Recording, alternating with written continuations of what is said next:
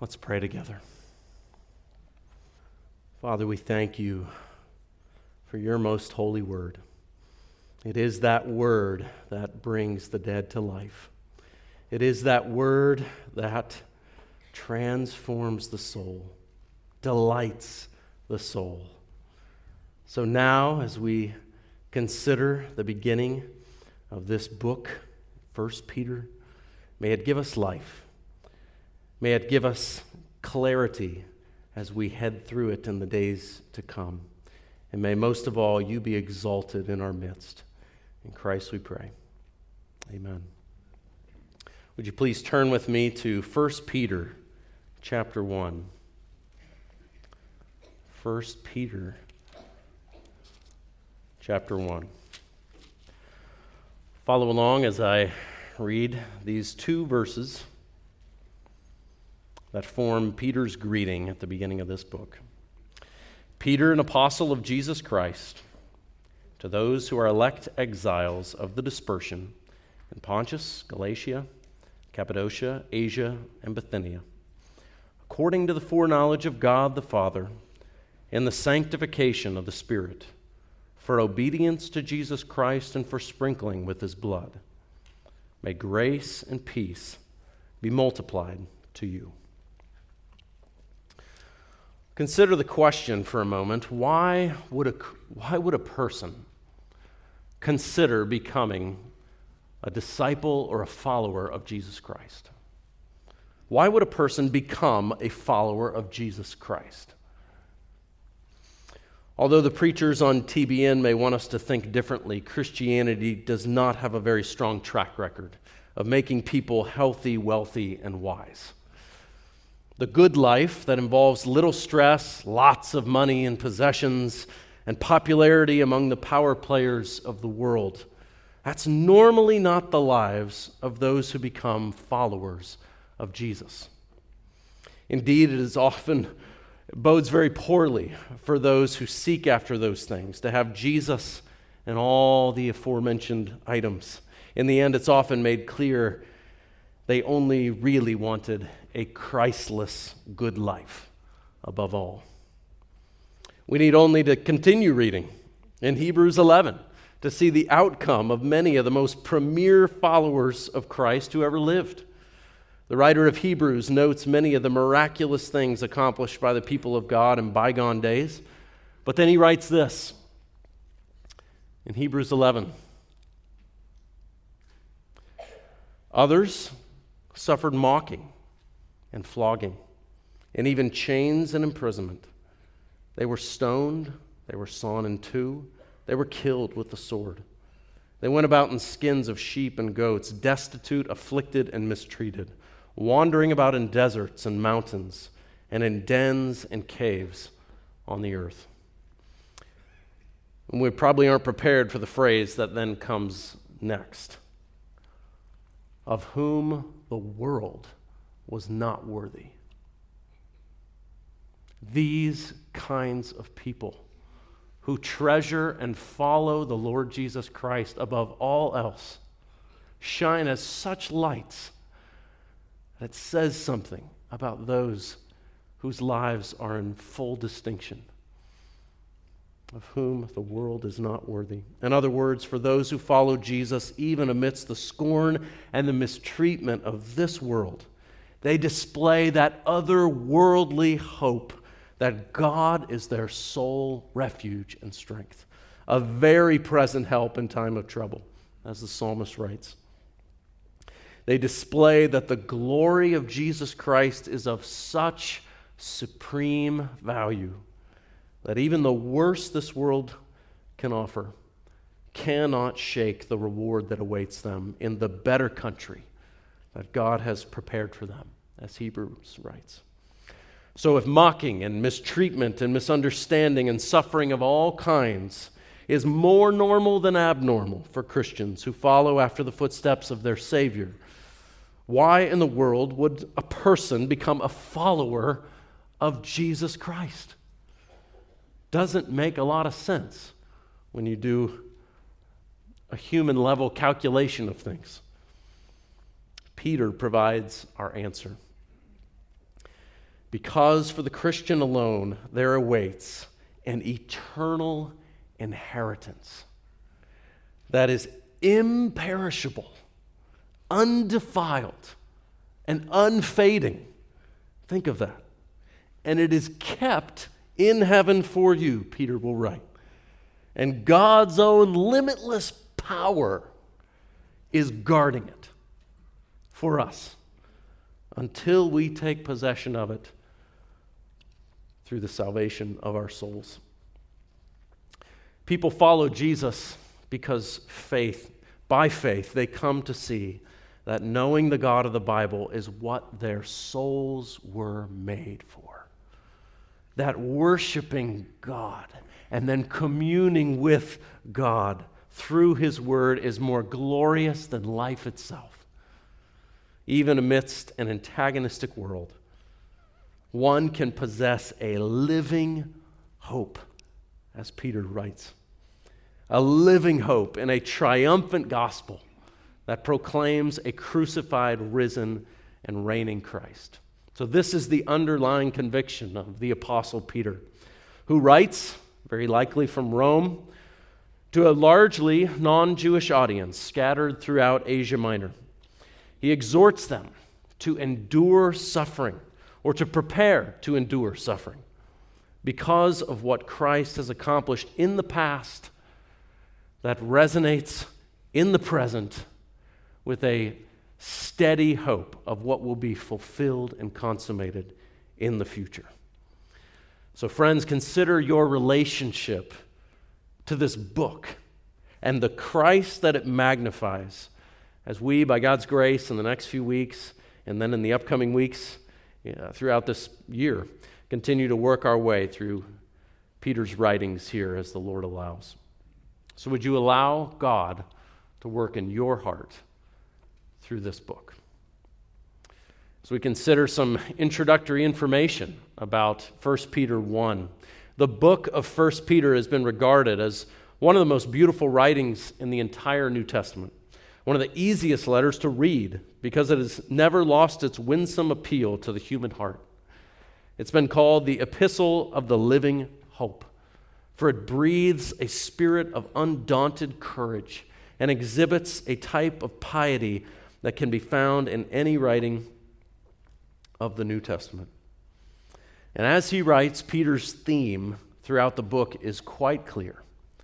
Christians can endure suffering as they remember Christ's sufferings and look forward to the consummation of their salvation when Jesus returns.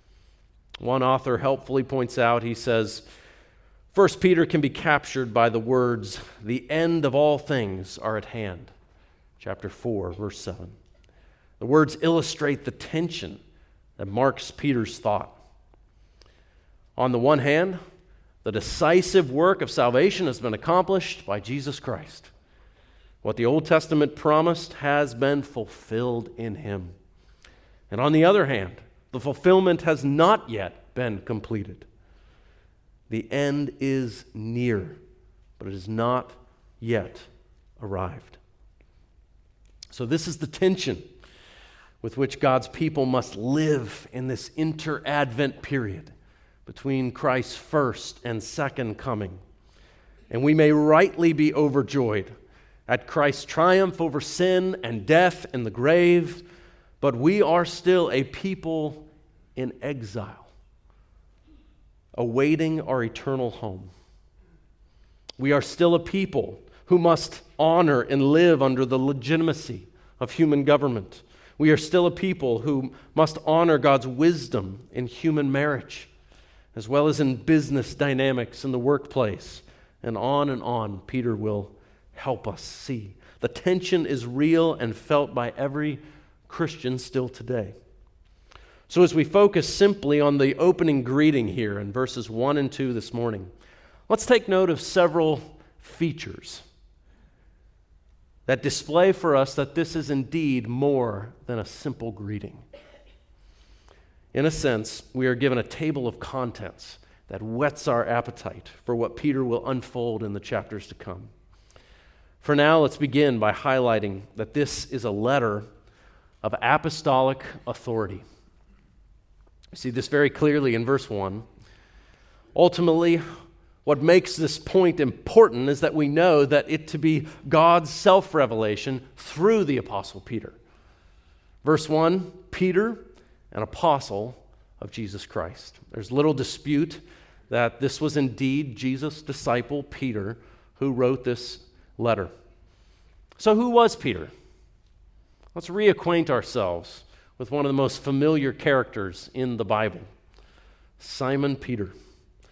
Peter was a rough and rugged fisherman who grew up on the coast of the Sea of Galilee. John chapter 1, verse 44 identifies him as Simon, son of Jonah, from the village of Bethsaida. If you recall, Peter talked a lot. Like whenever he had a thought, which was often, he spoke. And it was often without a filter. Fishermen were often this way. Strong, manly men with coarse speech and fish stories to impress anyone who would listen. Peter's first encounter with Jesus ends with him receiving a new name, Cephas, Peter, rock. Jesus eventually calls Peter to stop catching fish and instead to catch men for the sake of the kingdom. After Jesus miraculously fills Peter's nets and with more fish than imaginable even to a fisherman, Peter knew, I'd leave everything to follow that man. You might say Peter was a natural-born leader, and by default, leader of the 12 apostles. And yet his brashness followed him throughout his earthly life. Peter jumps out of the boat to walk on the water, only to take his eyes off Jesus and nearly drown. Peter rebukes Jesus for speaking of his coming death, and he is sharply rebuked by Jesus. Peter proposes building 3 shelters or tabernacles, the Transfiguration, to Moses, Elijah, and Jesus, only to fall headlong to the ground when God's glory appears. Many other such instances took place, but nevertheless, Jesus loved this impetuous, passionate man, and Peter loved his Lord. As most of us will recall, however, Jesus tells Peter that he will deny him 3 times the night of his betrayal. Peter publicly decries the very idea as unthinkable. But as the rooster crowed, Peter delivers his 3rd denial in order to save his own skin. And he's reminded of Jesus' words. And he immediately, the text says, went out and wept bitterly over his sin. Perhaps he would later remember Jesus' words in the Sermon on the Mount that blessed, deeply satisfied, or happy are those who mourn. Deeply happy people mourn. They weep bitterly over their sin. Jesus told him that. And indeed, Peter would find it to be true. However, Peter's denial of Christ was not his final act. The Lord had great things in store for this apostle, as he does for all of his children who come to him deeply humbled by their sin, as Peter evidenced. Peter's ministry throughout the book of Acts is prolific. In the book of Acts, Peter displays great courage preaching on the day of Pentecost when the Lord added to the church 3,000 souls. Peter shows great courage as he preaches Christ at the temple in chapter 3, boldly accusing the Jews of killing the very author of life, calling them to repent and turn to God so their sins may be blotted out. He does so again in chapter 4 before the high priest in the temple when he states Jesus is the stone that the builders have rejected, and there is salvation in no other name but his. Peter confronts Ananias and Sapphira, chapter 5, about their dishonest gift, which ends up costing them their lives. Peter receives visions, he heals the sick and lame, he opposes the Judaizers at the Jerusalem council. He's knocked upside the head while fast asleep in a jail cell by no less than the angel of the Lord, then miraculously delivered. What a resume. We could go on and on about this man's life. But at the end of the day, Peter understood his apostleship as a stewardship from the Lord for his church.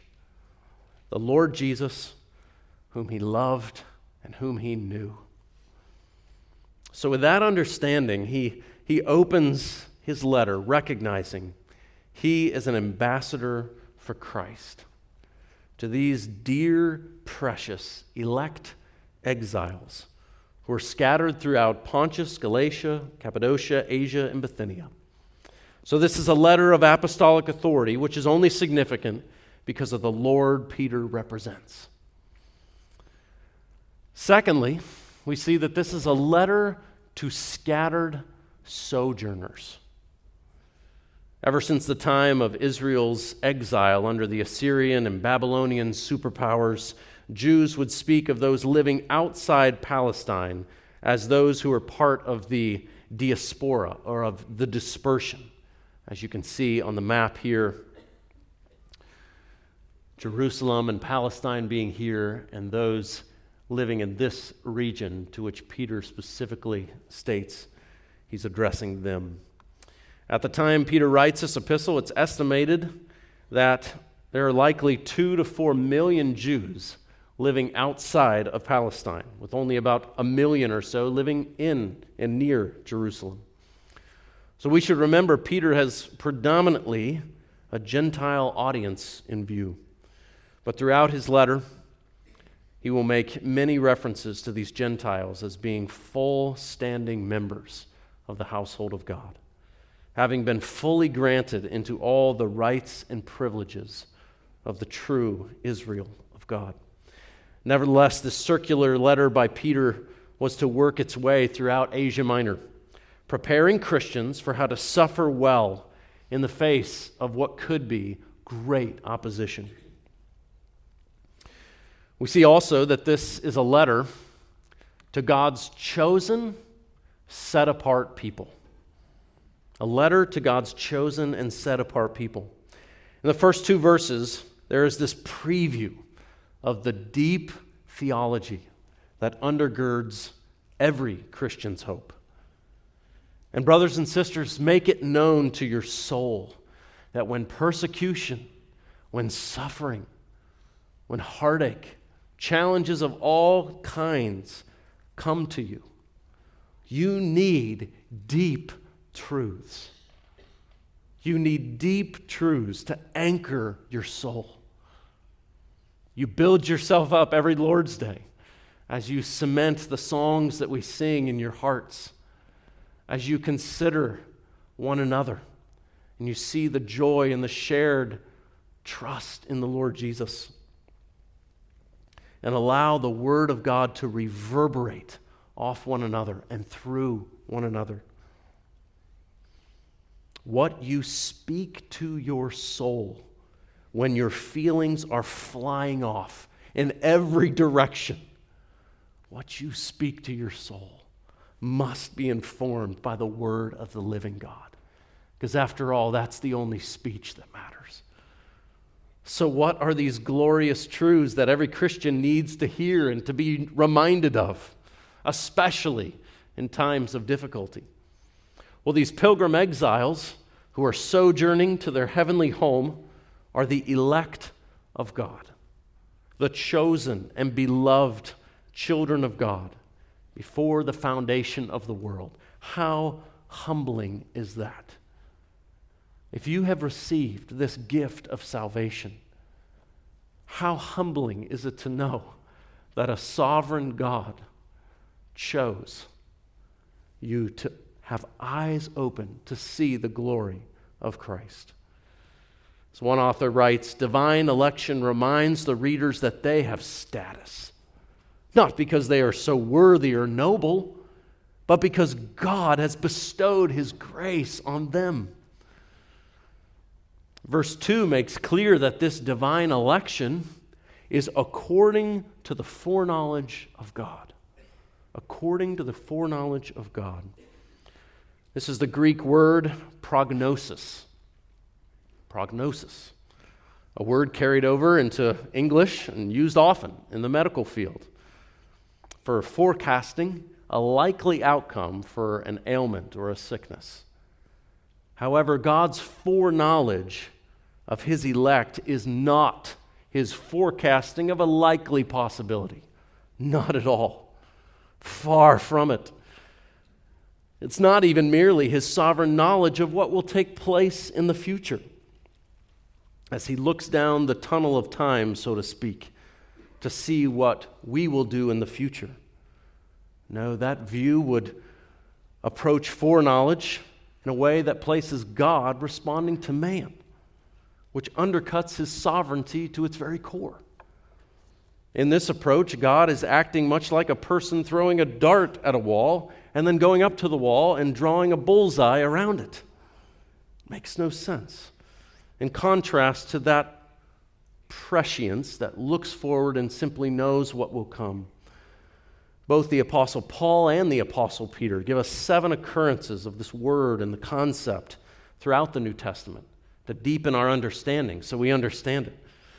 In Romans chapter 8, probably one of the best representations of this concept, we read this: "For those whom he foreknew, he also predestined to be conformed to the image of his Son, in order that he might be the firstborn among many brothers. And those whom he predestined, he also called. And those whom he called, he also justified. And those whom he justified, he also glorified." So here Paul tells us that all whom God foreknew, he predestined, then calls, justifies, and glorifies. So in other words, this kind of foreknowledge, whatever it is of such a nature that God exercises not mere foresight, since that would have to encompass all people, right? Christians and non-Christians. This foreknowledge involves God's covenantal love, the same kind of love that the God of Abraham, Isaac, and Jacob set upon his chosen people Israel, as is described all over the Old Testament. It is a personal, relational knowledge that flows from a sovereign God to bring about all his purposes according to his will. A better analogy would be a world-class architect who studies an open lot of land and knows ahead of time exactly what he's going to do to build a beautiful building. God does not merely have that foresight. He foreknows exactly what he is going to do and sets his covenant love upon his children. In our case, to elect, to save a people for himself, and then to dwell among the holy dwelling place of God that they are for the glory of his name. I hope that is not dull theology for you. When David reflected on the all-encompassing relational love of God in Psalm 139, it's as if his soul wants to burst with joy. The fact that God searches and knows his soul, knows when he rises up and when he sits down, knows his speech before he ever speaks a word, knows our thoughts from afar. This kind of knowledge would scare most people. But David says, such knowledge is too wonderful for me. Worship is the fitting response of the foreknowledge, the covenant love of God for his chosen people. But not only has God chosen to elect and foreknow a people for salvation, but he has washed them clean, setting them apart through the sanctifying work of his Holy Spirit. The next phrase in verse 2, in the sanctification of the Spirit, or through the sanctification of the Spirit, it describes the glorious election Christians receive from the Lord. I believe Thomas Schreiner is helpful here when he writes The term sanctification often refers to the progressive growth and holiness in the lives of Christians. But in this context, however, the focus is on conversion. Peter explained how believers came to be a part of God's elect people. And when believers are converted, they become God's holy, set-apart people. As the gospel is proclaimed, the Spirit sanctifies some by bringing them to faith, and by bringing them into the realm of the holy. So as we witness these baptisms in a few minutes, we see a visual picture of Christ's death, his burial, and his resurrection, as each person is laid beneath the water and then raised, picturing the new birth and the hope of resurrection, and being united to the Lord's death and resurrection. This also pictures a certain kind of cleansing. Just as God's Spirit has set these 4 individuals apart to receive God's forgiveness through Christ, they have been cleansed and are now set apart as holy to live a life of obedience to the Savior. This leads us to the next 2 phrases in verse 2, for obedience to Jesus Christ and for sprinkling with his blood. Here we note the 4th and final point that this letter reveals in this short greeting. This is a letter to help us obey Jesus. This is a letter to help us obey Jesus. The Spirit who sanctifies, who sets apart every genuine believer, intends to accomplish something in their lives. It is not a moment that happens and then walk away and we never think about it again. The transformation is forever. He intends to empower the Holy Spirit, that is, to empower and enable them to obey all that Jesus commanded. This is what Paul writes at the beginning and the end of his letter to the Romans, aiming to bring about the obedience of faith. This is at the heart of the Great Commission as we make disciples of all nations, teaching them to observe all that Jesus commanded. But how do these 2 phrases here interact with one another? These 2 phrases of obedience to Jesus Christ and for sprinkling with his blood. Well, with as much as Peter has already and will continue to saturate this epistle with Old Testament imagery, it seems a very strong possibility and likelihood that Peter has in mind the scene from Exodus 24. Here, Israel is at the base of Mount Sinai, offering burnt offerings according to Moses' instructions.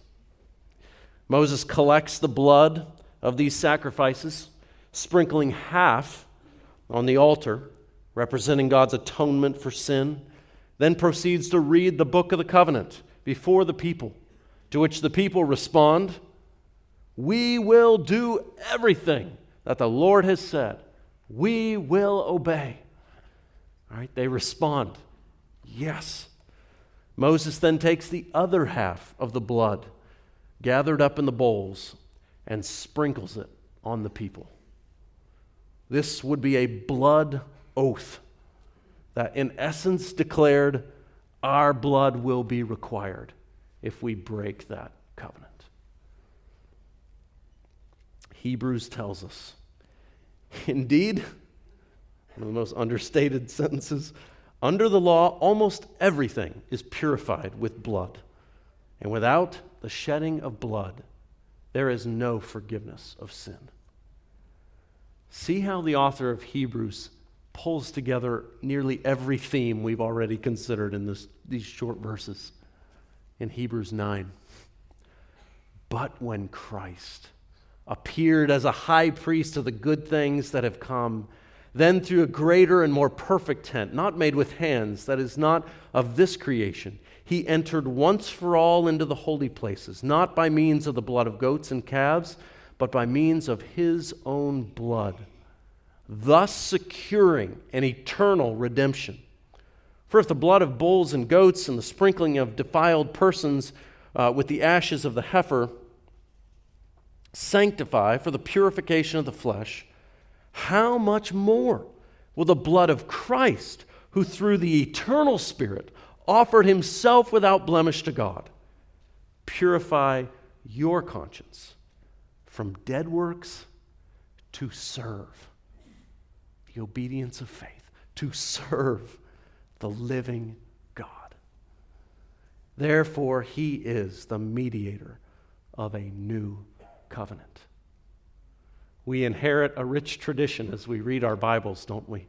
We must read them cohesively together. We see such vivid pictures that prepare us for the work of Christ, for sprinkling with his blood. Jesus Christ has secured an eternal redemption, sprinkling us, as it were, with his shed blood on Calvary's cross, so that with clean consciences, we may now serve joyfully the living God. Amazing. Just amazing.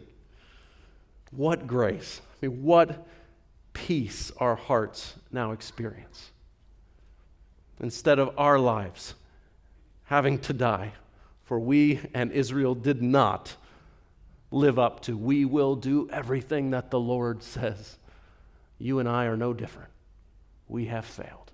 We have broken God's law, even as we read and confessed together in the prayer of confession earlier. We have miserably broken our Creator's will. And for this, blood must be shed. And so we praise God that God made him to be sin, who knew no sin, that we might become the righteousness of God in him. This is the Christian hope.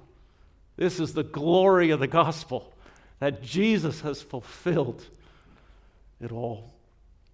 Peter concludes his greeting asking that God would multiply such grace and peace in our hearts as we live our scattered sojourners, seeking a promised land yet to come.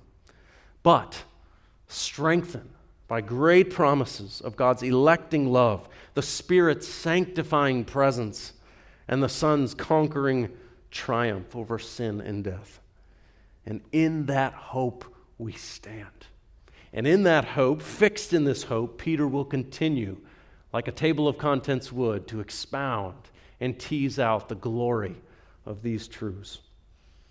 So how can we not respond in joyful obedience to our Lord? How can we not respond in worship if these things are indeed true? So let's return to that question we asked earlier. Why would a person choose to become a follower of Jesus Christ? Peter's answer would be because only Jesus grants a living hope through the resurrection of Jesus Christ from the dead. Only Jesus can confidently secure for me an eternal inheritance beyond this world's comprehension.